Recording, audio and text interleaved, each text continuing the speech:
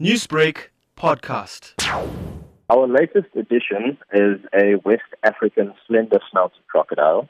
So it's a critically endangered species with an estimated population of about 500 to 1,000 individuals. That makes them the most endangered species on the continent. They can pretty much be found in West Africa, sort of from northern Angola all the way up to Senegal. They live in sort of these moist, densely vegetated water bodies, like streams and lakes. They feed predominantly on fish, small mammals, amphibians, and other reptiles. What would be some of the main threats affecting the crocodile population in this era? Habitat loss, poaching. So crocodiles are very often poached for bushmeat, for their skin and traditional medicine. And then in South Africa, there are diseases like pancreatitis, which causes hardening of the fat reserves.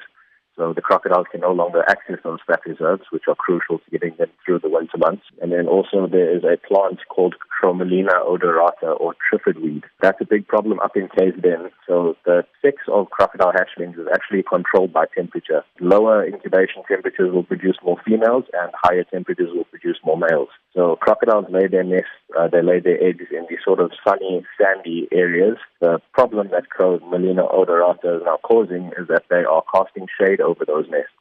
So they're lowering crocodile nest temperatures by about 5 or 6 degrees, which is obviously skewing the sex ratios of the clutches heavily towards females. Also, habitat loss, crocodiles and humans don't really coexist peacefully always. So with the increase of the human population, that obviously means less available space for crocodiles. What sets this crocodile apart from local species caught here in South Africa? This species is the third largest crocodile species in Africa. There are 5 species in Africa, and the one that we get here in South Africa is called a Nile crocodile. So that is the only species that we have here naturally. A Nile crocodile reaches over 5 meters in length, so they're a lot more bulky. And they also prefer a lot more open habitats. Because they are bigger, they will feed on larger mammalian prey. So because they live in more open habitats, that just allows them to ambush prey easier when they come down and drink from the water's edge. Whereas the West African slender snout, they only reach about 2.5 meters in length. And obviously, you can tell by their name, they have a very slender snout, which helps them feed on fish. And they have a lot more prominent teeth. They prefer more moist forest habitats.